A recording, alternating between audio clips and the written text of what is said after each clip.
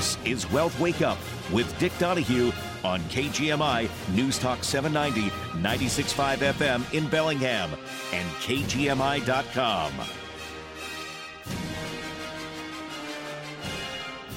Welcome to Wealth Wake Up Live. Dick Donahue with you Saturday morning, live and in studio. And we're going to take a look at our weekly wrap. And we saw that the stock market registered sizable gains on the heaviest week of earnings reporting in this third quarter season. The calendar featured results from Apple, which didn't live up to the market's high expectations, and language following its report. Earnings news was generally met with a positive reaction, helped in large part by the significant drop in market rates. The 10-year yield declined 31 basis points. That would be 0.31% this week to 4.51%. The 2-year yield fell 17 basis points to 4.86%. Those moves were partially a reaction to the following factors. First of all, the Bank of Japan's tweak on its yield curve control policy was not as hawkish as feared, tampering concerns about the possibility of a destabilizing unwinding of carry trades. Secondly, the Treasury reduced its fourth quarter borrowing estimate by $76 billion to $776 billion, and the Treasury said its fourth quarter refunding would involve larger issuance and auction sizes for its 2, 3, and 5 and 7-year maturities than the 10, 20, and 30-year maturities. Short sellers covered their positions. Another important factor driving activity in the Treasury market was the FOMC meeting at your Fed meeting. The committee voted unanimously to leave the target rate at Fed rates unchanged at 5.25 to 5.5, and Fed Chair Powell's press conference was deemed as less hawkish than feared. Mr. Powell noted that the Fed has come very far with its rate hike cycle, and the policy decisions have gotten more two-sided. Then the Bank of England also left its key rate unchanged, although the vote was 63, with 3 voters favoring a 25 basis point rate hike.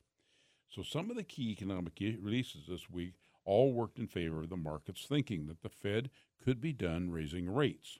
The ISM Manufacturing Index contracted at a faster pace in October. It was actually 46.7, had been expected to be 49.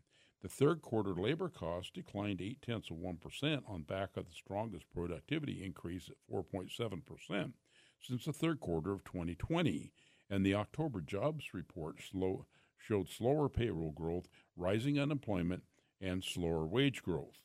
The Fed funds futures market isn't pricing in any more rate hikes over the next 12-month horizon. In fact, it's pricing in at least 2 rate cuts over the next 12 months, according to the CME Fed Watch tool.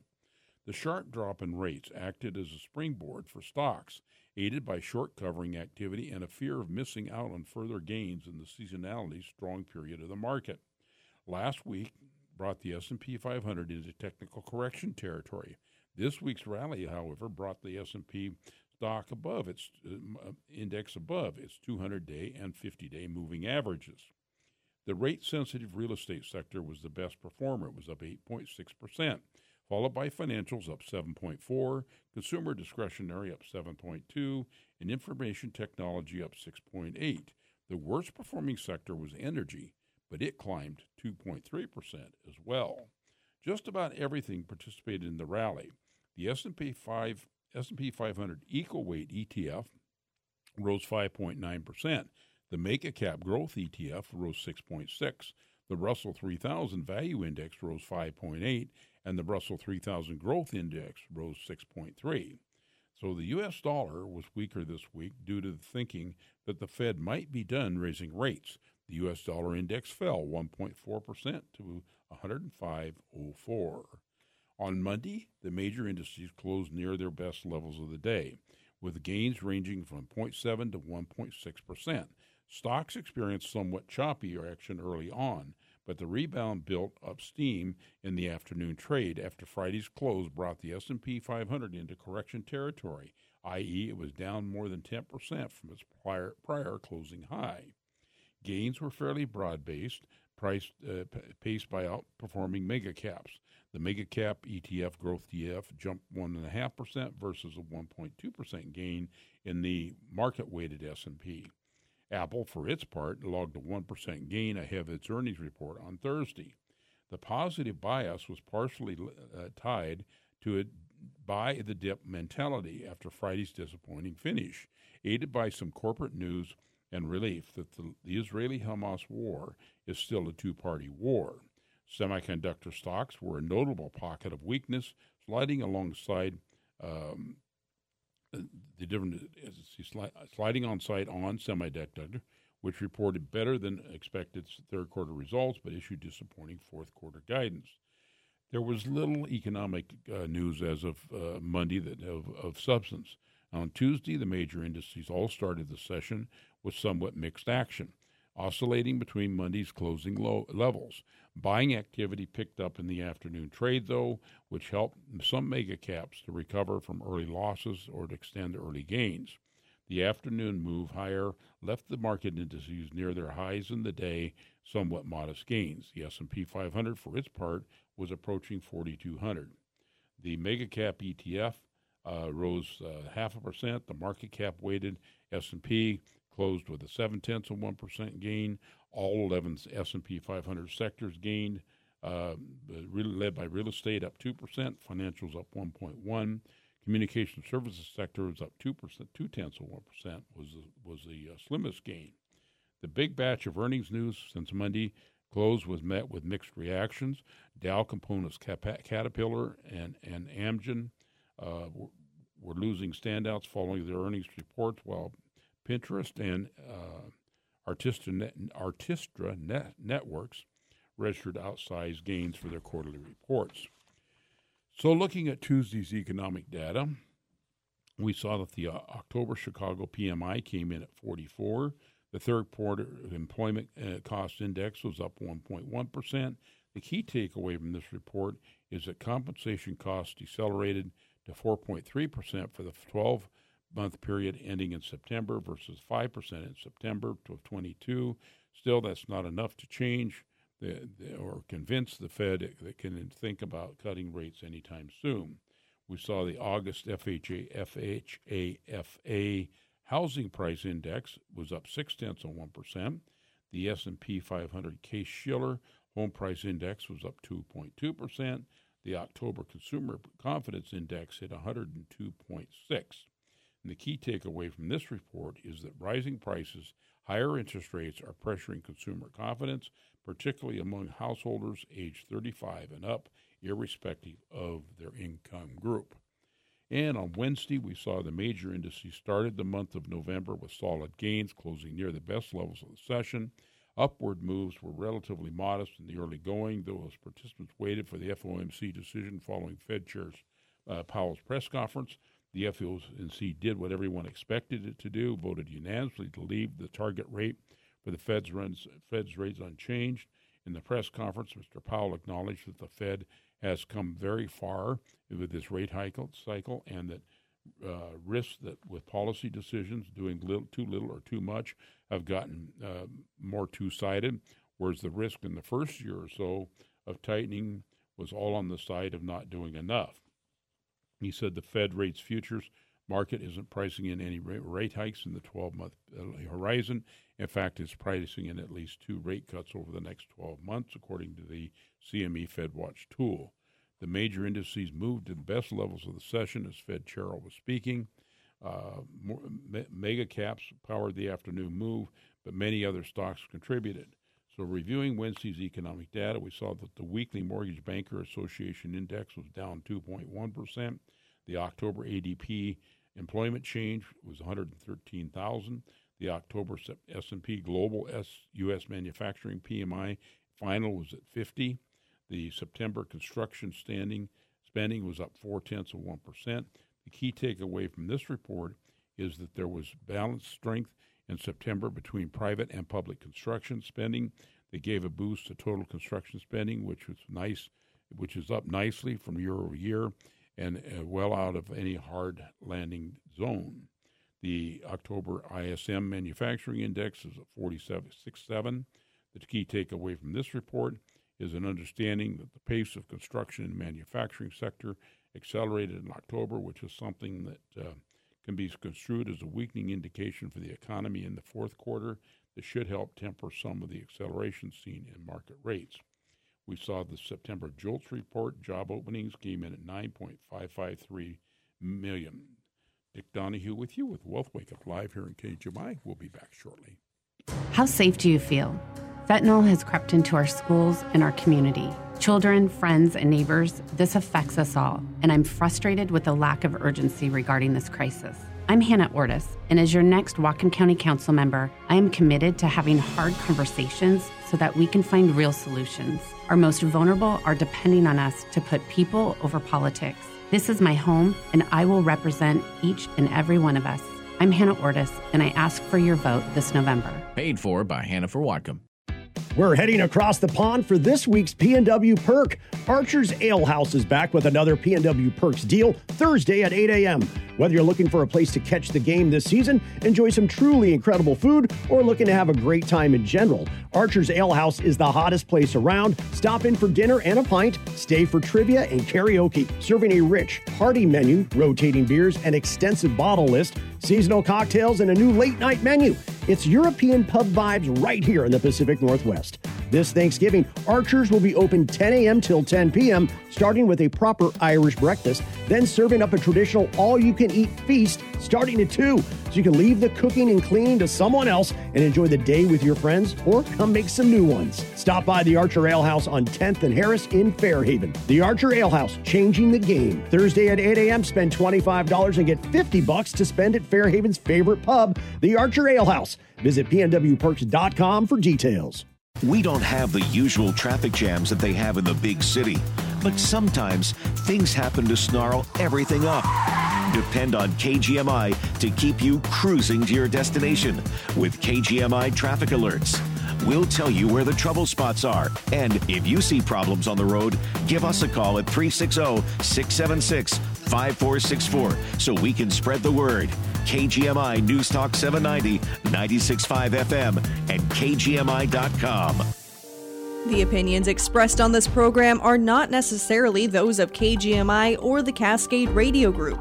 If tomorrow all the things were gone, I'd work for all my life, and I had to start again with just my children and my wife.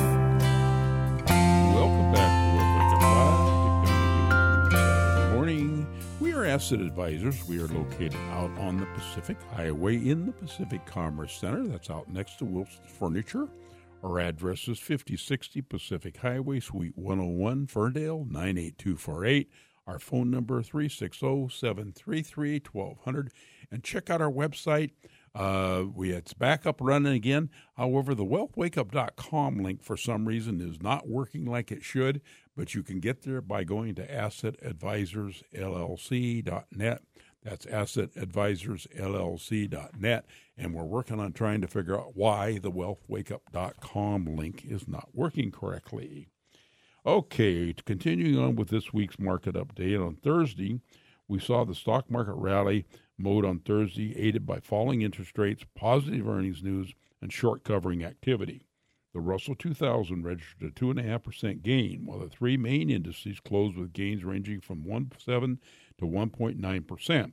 The S&P closed above its 200-day moving average at 4,222 and the 4,300 level. The 10-year note fell another 12 basis points to 467. The 2-year note rose 1 basis point to 498. The drop in long-term rates was aided by some softening manufacturing PMI data out of the Eurozone. The Bank of England's decision to keep its bank rate unchanged at 5.25%, some short covering activity in the Treasury market, as well as a third quarter productivity report showing an 0.8% decline in unit labor costs. Just about everything came along for the rally in the stock market. 29 to 30 Dow components settled with a gain. All 11 S&P 500 sectors closed in the green. Reactions and earnings news were generally positive, which acted as support of the broader market. Other factors that played into the notion that the Fed could be done raising rates, which followed remarks made on Wednesday by Fed Chair Powell at his press conference, and the seasonality factor. November, on average, has historically been the strongest month for the S&P 500. It marks the start of the best 6-month period for the S&P. Looking at Thursday's economic data, we saw that the weekly initial job claims came in at 217,000, the continuing claims at 1.818 million. The key takeaway from this report is much the same, which is to say that the low level of initial claims are consistent with the material weakening in the labor market. We also saw September factory orders come in at 2.8% increase. The key takeaway from this report is the factory orders in September were boosted nicely by strength in transportation orders, but the increase wasn't just a transportation story. And on Friday, the stock market closed out the winning week on a strong note. A loss in Apple in response to its fiscal first quarter revenue did not live up to analysts' expectations.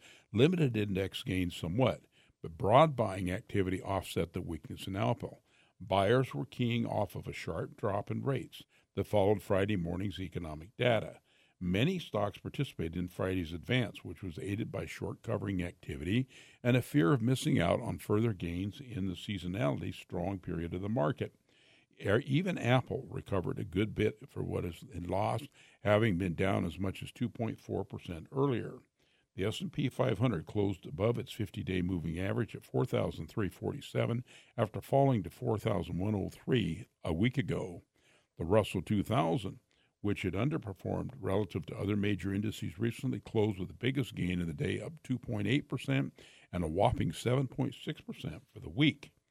So reviewing Friday's data, we saw that October's non-farm payrolls came in at 150,000.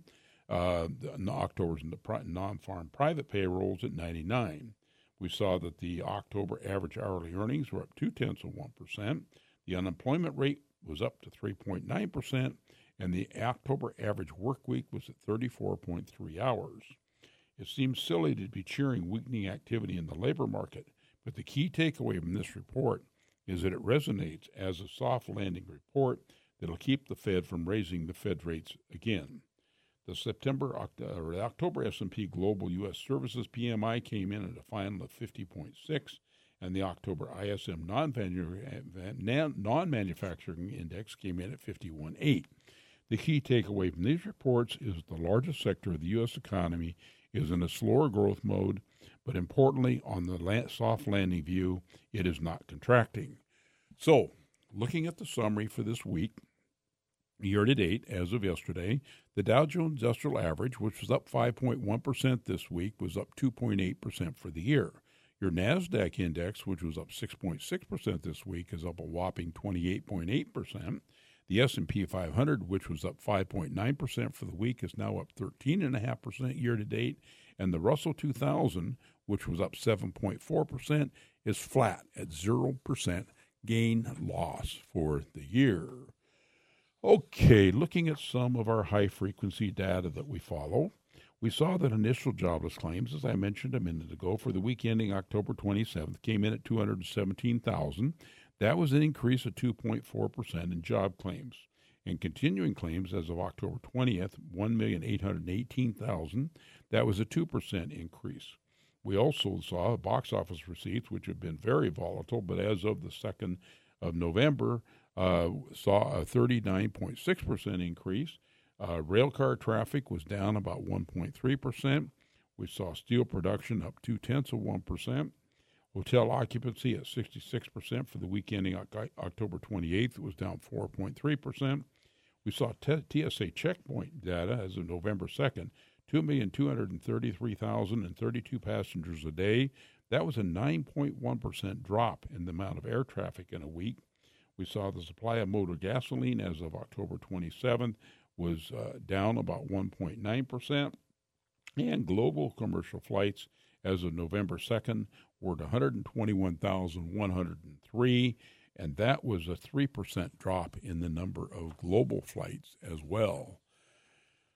I'm going to come back here. I'm going to take a break a little bit early. When I come back, I'm going to talk a little bit about where the IRS, where our tax revenues are coming from, who's paying taxes, and a little bit of information on that you might find interesting. So we're going to take a break a little bit early.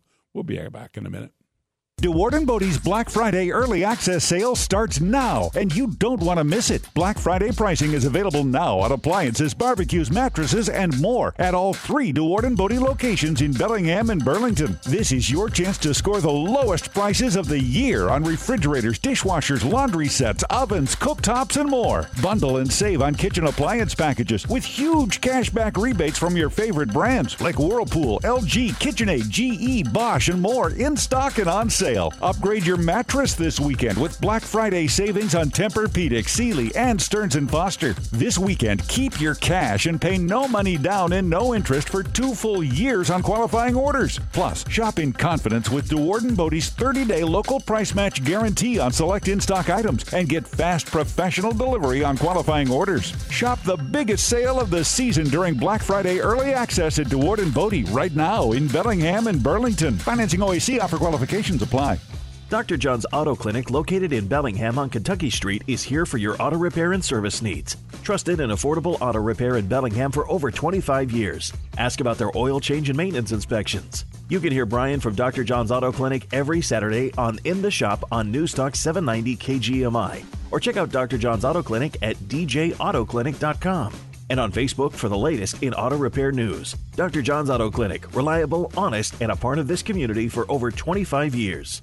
Dedicated to service, shining a light on local individuals, law enforcement, and groups giving back to our community. Brought to you by Nieder House of Luxury in Bellingham. Dedicated to Service congratulates Allied Arts of Whatcom County upon their selection this year for the Community Impact Award. Allied Arts of Whatcom County is one of 9 honorees of the 2023 Governor's Arts and Heritage Awards, the highest honor bestowed by the Governor's Office for accomplishments in arts and culture. Active since 1979, the staff and volunteers of Allied Arts of Whatcom County empower artists via events and gallery space, enrich school children through education outreach, and work as local liaisons to art enthusiasts of all ages. Congratulations to all, and thank you for your service to our community.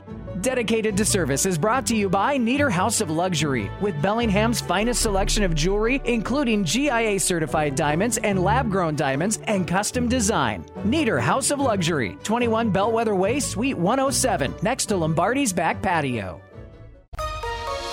The latest local news and important topics of the day from the West Mechanical Studio. Tired of inefficient heating, poor indoor air quality, and rising energy bills? Contact West Mechanical today to explore going ductless with a system from Mitsubishi Electric Heating and Air Conditioning. Find them at westmechanical.net. Get the latest news and information 24/7 with KGMI News Talk 790, 96.5 FM in Bellingham and KGMI.com.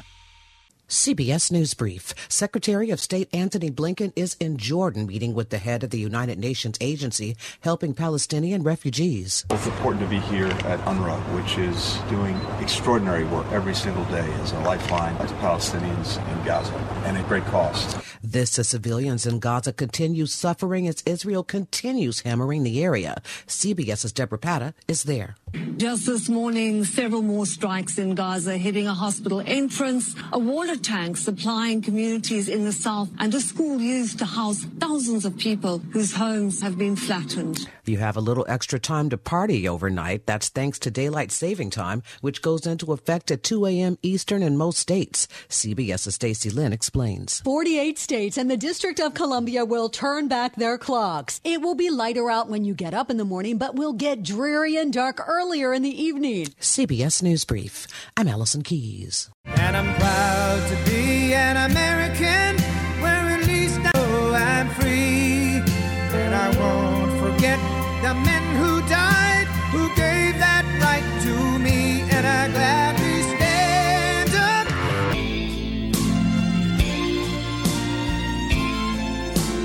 Welcome back to Wealth Wake Up Live. Dick Donahue with you this Saturday morning. Let's take some look at the most recent IRS data that we have. It actually comes from 2020, and it'll help give us a comprehensive understanding of the federal income tax landscape in America. So amid the ongoing public discourse, you often encounter discussions about the wealthy not paying their fair share, or, for instances like Warren Buffett paying a lower tax rate than his 20 office colleagues. which some view as an evidence that the tax system is not progressive enough. But what do the actual data reveal, and what it may hold some really surprising revelations? To offer deeper insights, I'm going to look at three different looks at this. First of all, let's talk about average tax rates. And we'll talk about the bottom 50%, the next 25%, and then up to the next 10, and the next 5, and the next 1, and the top 1%. And the most recent IRS data from 2020 underscores the highly progressive nature of the federal income tax system. Individuals in the top 1%, those are with an adjusted gross income of $548,336 or higher, paid an average of 26% of their income to the federal government. Meanwhile, those in the bottom 50%, they're earning $42,184 or less, have an average income tax rate of 3.1%. This is a significant difference, shows that the top 1% pay an average federal income tax that is 8.4% times higher than the bottom half of all taxpayers. And so, as an example, that bottom half pays 3.1%. The next 25% pays about 6.5%. The next 10% pays 9.5%. Then we have the next 5% pays 13.1%. The next 1% above that pay 17.3%, and the top 1% pay 26%. Also, we can look at the share of total adjusted gross income versus total income taxes paid.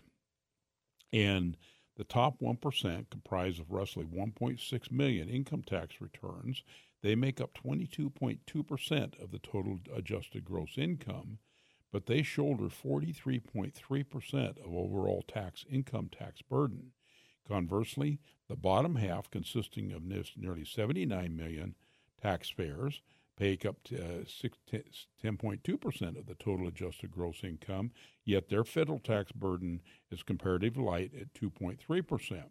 It's worth noting that the bottom 96% of taxpayers, accounting for more than 151.2 million tax returns and 64.8% of adjusted gross income, collectively bear about 40.5% of the federal income tax load. They still fall short of the share carried by the top 1%, which again is 42.3%. So the top 1% pays 42.3%. The bottom half, as I mentioned a minute ago, pay a little bit less than they do in total. Then let's talk about the share of federal income tax liabilities. Over the past 4 decades, those within the highest income tax quintile have consistently witnessed their portion of the federal income tax burden to increase, rising from 65% in 1979 to 89.7%. So once again, those in the highest income tax quintile have consistently witnessed their portion of the federal income tax burden to increase. They pay 89.7% in 2019, the most recent year recorded by the Congressional Budget Office. You have a stark contrast with those of the lower 4 quintiles that have experienced a different trajectory. The lowest and second quartiles have reduced their liability to minus 4.8% and 1.6%. In other words, they've had a 4.8% and a 1.6% reduction, respectively. In 1970, they were paying 0.1%, minus 0.1% in the bottom group in 1979, and 4.2% in 1979. So that means that the bottom 40% not only pay no federal income tax, but also receive additional income. The middle income quartile has also experienced a decline, falling to 3.5% in 2019 from 10.7% in 79.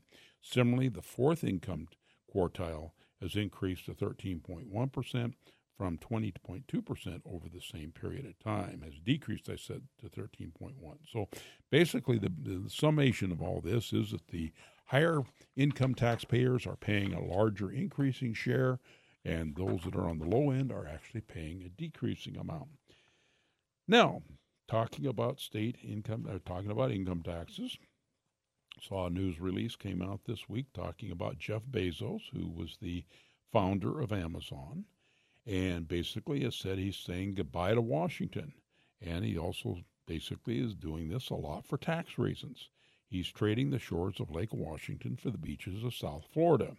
The announcement of his move was made for various reasons. Notable is the impact of the recently enacted Washington state excise tax on capital gains and what it would have on the Amazon founder.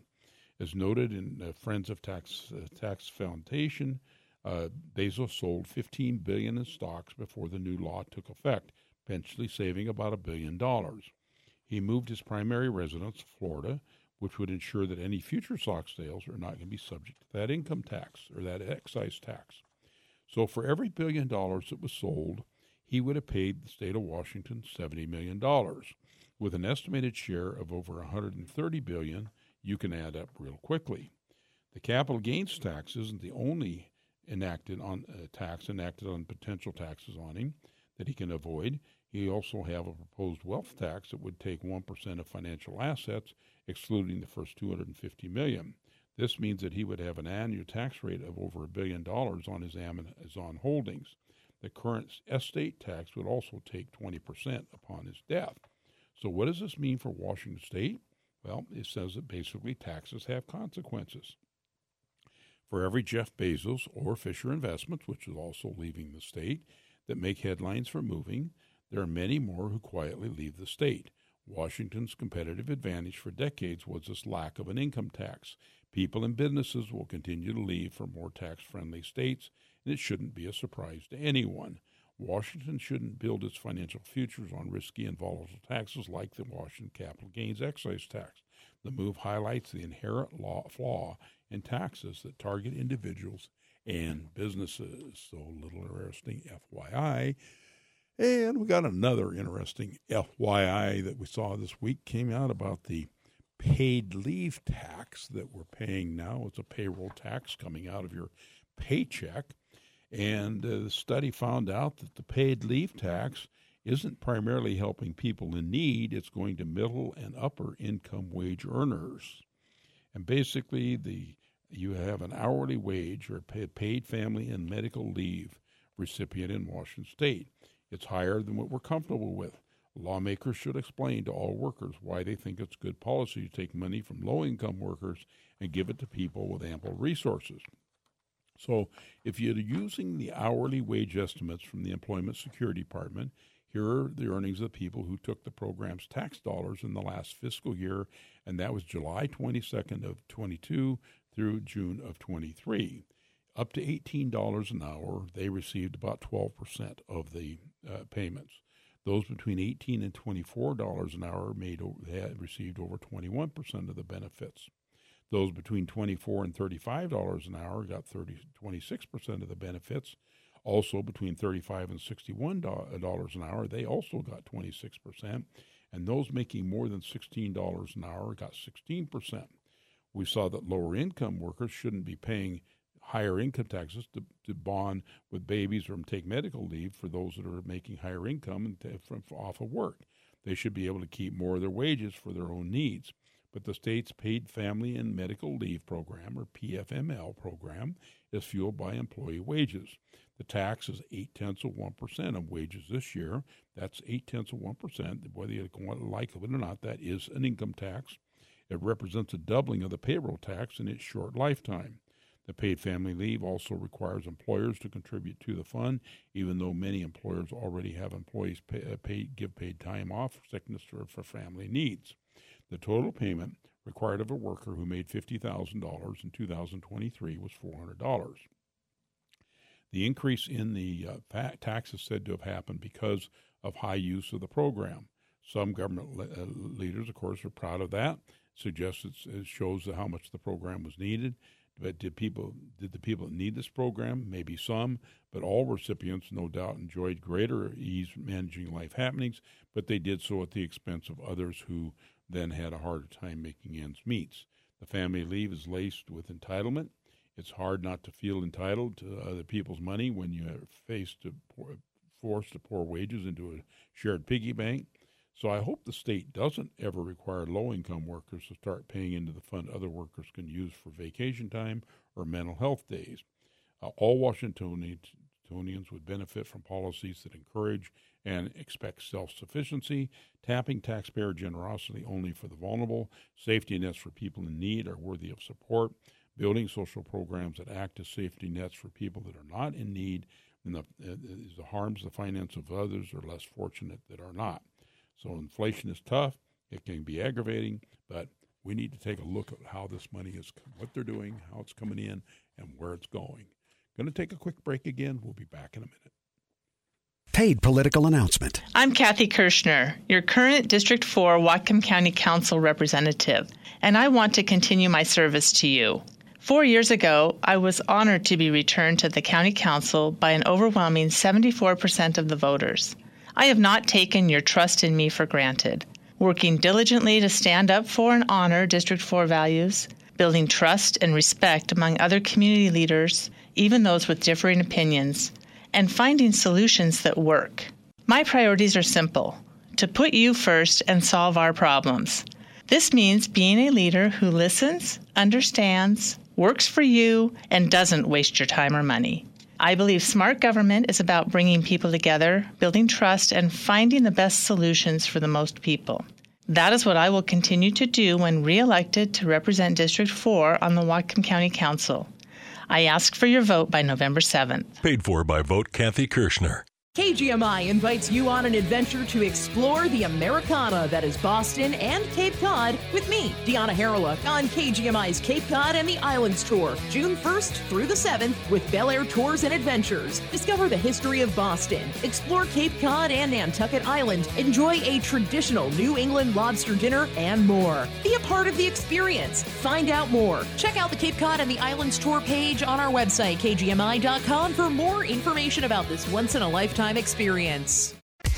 KGMI Connects with Joe Tian is about our community and you. Hey, I want to agree with with what Michelle said as far as you listening very good to everybody and being open to every conversation, which is, I think, why so many people call. Join us each weekday at 4 p.m. for KGMI Connects. God bless you, Joe, for what you're doing, and we're glad to have you out there. On KGMI News Talk 790, 96.5 FM, and KGMI.com. 'Cause there ain't no doubt I love this land. God bless the USA. Welcome back to Let's Wake Up Live. Dick Donahue with you this Saturday morning. We are live. We're in studio. If you got questions for me, you can always give me a call, 360-733-1200. I'm going to take a moment here and get a little personal. A lot of people know this, but I don't make a big deal of it. But I've been sober for 41 years as of last July.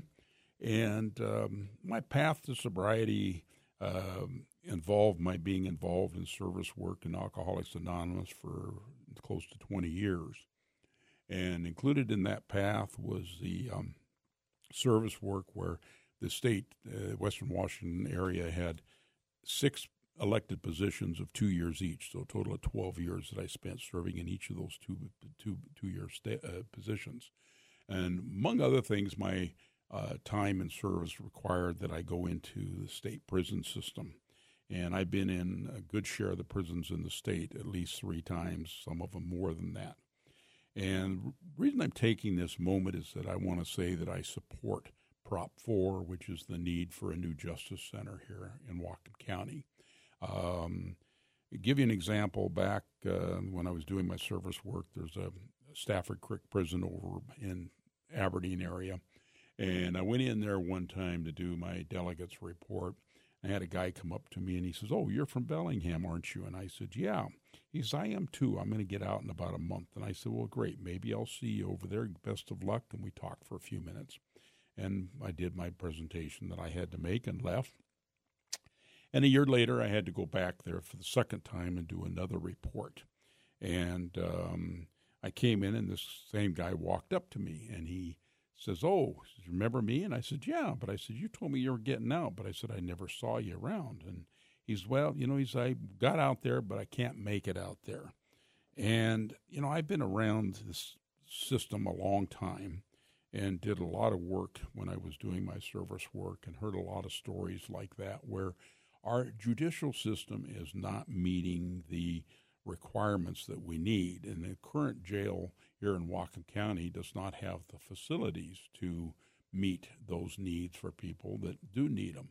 One of the examples that I use a lot is a organization down in San Francisco that I came across like 20-some years ago now, but it's an organization called the Delancey Street Foundation. I'm not going to spend a lot of time talking about Delancey Street, except that they had 300 parolees, basically, that were there that were all alcohol and drug addicts. And it was a 2-year program with housing, but they also had job training, they had educational training, etc. The proposal for this new jail will include a path down that path that I think is really important to try to be more of an inclusive, try to help the inmates develop a better life and have a better path when they get out. And so I'm a strong believer that this Prop 4 is something that we need to vote yes for. It's really needed. The capacity issues that we have in the local jail today, they're only able to incarcerate those that are really bad. Those that aren't so bad. I know if you listened to Saturday Morning Live this morning with Lyle, he had a guest on there from the Lummi Nation talking about how the Lummi Nation is, and the natives in general are addressing the fentanyl crisis. And I think it's just a good example of what needs to be done in the community. There needs to be more, but we have to have a facility that's capable of doing that. So I really would encourage you to vote yes for that jail. And I know there's all kinds of arguments about past failures and taxes and all the other good things. I don't like paying more taxes either, but I know that this is something that the community needs. So I felt like it was worth my time to take a couple minutes today talking a little bit about my experience and my hands-on experience, I should say. And I've seen both sides of this discussion. We definitely need to take a step forward in Whatcom County. So I would say vote yes on Prop 4. Okay. Moving on here, we saw that the Department of Labor and the White House this week unveiled their latest fiduciary proposal to cover rollover advice. That is rollover advice from retirement plans like 401ks, 403bs, 457 plans, etc. And basically, after much anticipation, the White House and the Department of Labor on October 31st did unveil a new proposal to amend the definition of what we call a fiduciary, and it require rollover advice to be in the best interest of the saver or the investor. In this proposed retirement security rule, the department calls for changing its fiduciary definition by removing what we call regular basis prong of the 5-part test used to determine whether a financial professional is considered an investment advice fiduciary under ERISA. The move would lead one-time rollover advice to fall under the fiduciary standard. Now, those of us on our side that are registered investment advisors already fall under this standard, just as an FYI. But what this amounts to is that accounts held in workplace retirement accounts often represent the largest savings that an individual has. The financial services provider often have strong economic incentives to recommend that the investors roll their money over into one of the institutional's IRAs or annuities. The department said it in their fact sheet. They also said applying the ERISA fiduciary standard to these transactions is going to provide a significant protection for retirement investors. The proposal also would apply a best interest standard and advice that plan sponsors receive from investments in their 401ks and other employer-sponsored lineups. So basically they said retirement funds are often the largest savings people have. This came from Acting Labor Secretary Julie Sue. And she said, little by little, paychecks by paycheck, year after year, people add to these accounts over their entire working lives. So when individuals or companies, including small businesses, hire an advisor to help them make investment decisions regarding a retirement savings, they should be able to get trust. They should be able to trust the advice that they're getting. So basically what this proposal will do, it'll give the public a 60-day comment period upon publication in the Federal Register. That'll align with the Securities and Exchange Commission's regulation best interest. Those of us on our side are already covered by the SEC's best interest rule. and that stipulates that retirement advisors must provide advice in the saver's best interest, regardless of whether they're recommending a security or an insurance product. So currently, the SEC's rule package, which took effect in 2020, does not generally cover advice regarding commodities or insurance, such as advice governed by state law. For example, Reg B1 does not cover advice when an IRA owner purchases an annuity, but such a purchase would be covered by the department's proposal. I'm going to get into this a little bit deeper here in a minute. But, of course, the responsible retirement advisors deserve to be paid for their work. This is according to Lael Brennard, who's director of the National Economic Council, on this call. But as part of the October 31st proposal, the department is also offering amendments to several prohibited transaction exemptions.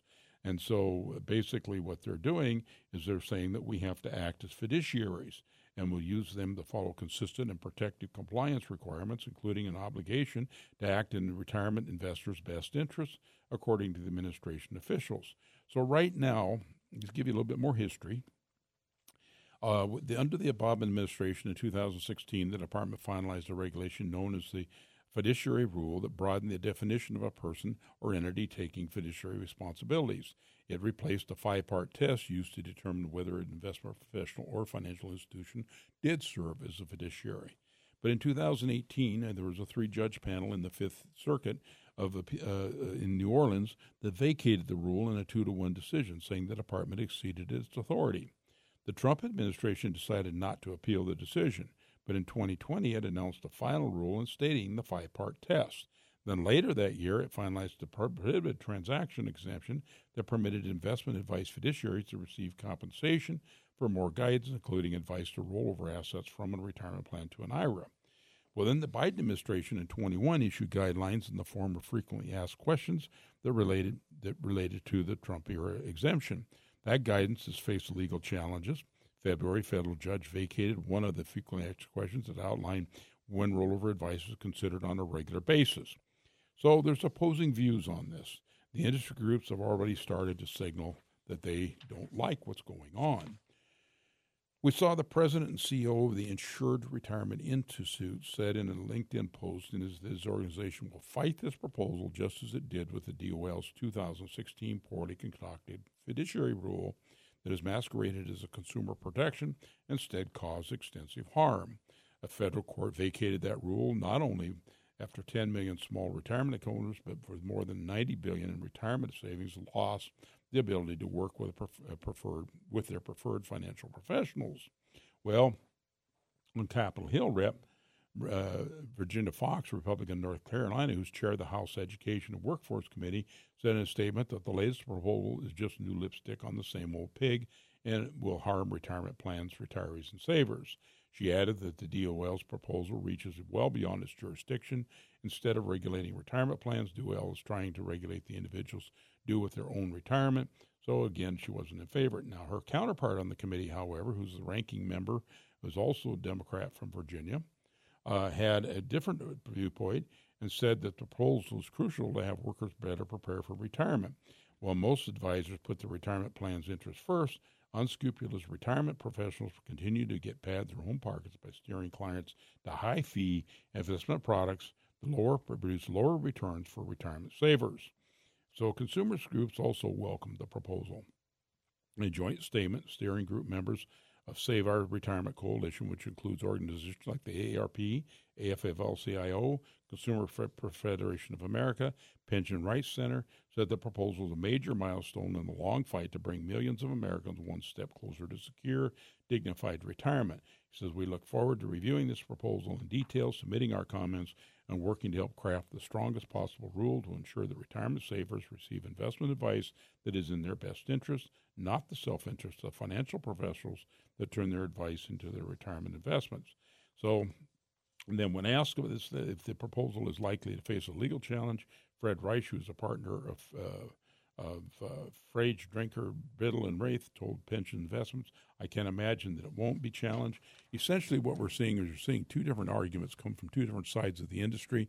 Those of us on the investment side of the industry are in favor of this, really feel that there's been a lot of misuse and I will say, not good products out there over the years, been sold a lot, especially in the indexed annuity area, high commissions paid, I get calls from wholesalers saying, gee, sell this product, sell that product.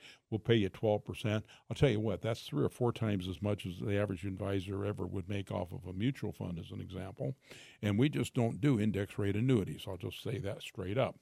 Now, Thursday and yesterday, I spent 2 days in my semi-annual meeting with Ed Slott in the Ed Slott Advisor Group. We just finished our 19th year, meeting twice a year, talking about everything's IRA. On Tuesday morning, he also released a report saying that the Ed Slott organization, for example, was totally behind the DOL proposal, that he felt it was a step in the right direction. And this is a firm that specializes in working with us to help us work with our clients to do IRA rollovers and that type of distribution planning. So just a little FYI there. I think it's important for us to throw it out there. I was going to talk a little bit about increase in contribution limits that you have. There will be new limits and new higher limits for 2024. I'll cover that on tomorrow's show. So with that, don't forget to dial us in tomorrow morning at 9 o'clock. Listen to our Sunday show. Got questions for me? Give me a call, 360-733-1200. And I hope you have a great day. And thank you for listening.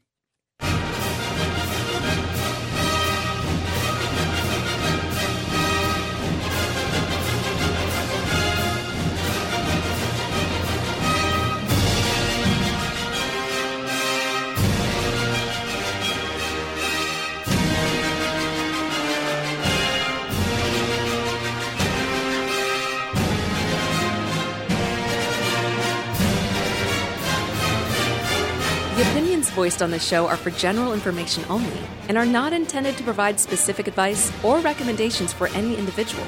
To determine which strategies or investments may be suitable for you, consult the appropriate qualified professional prior to making a decision.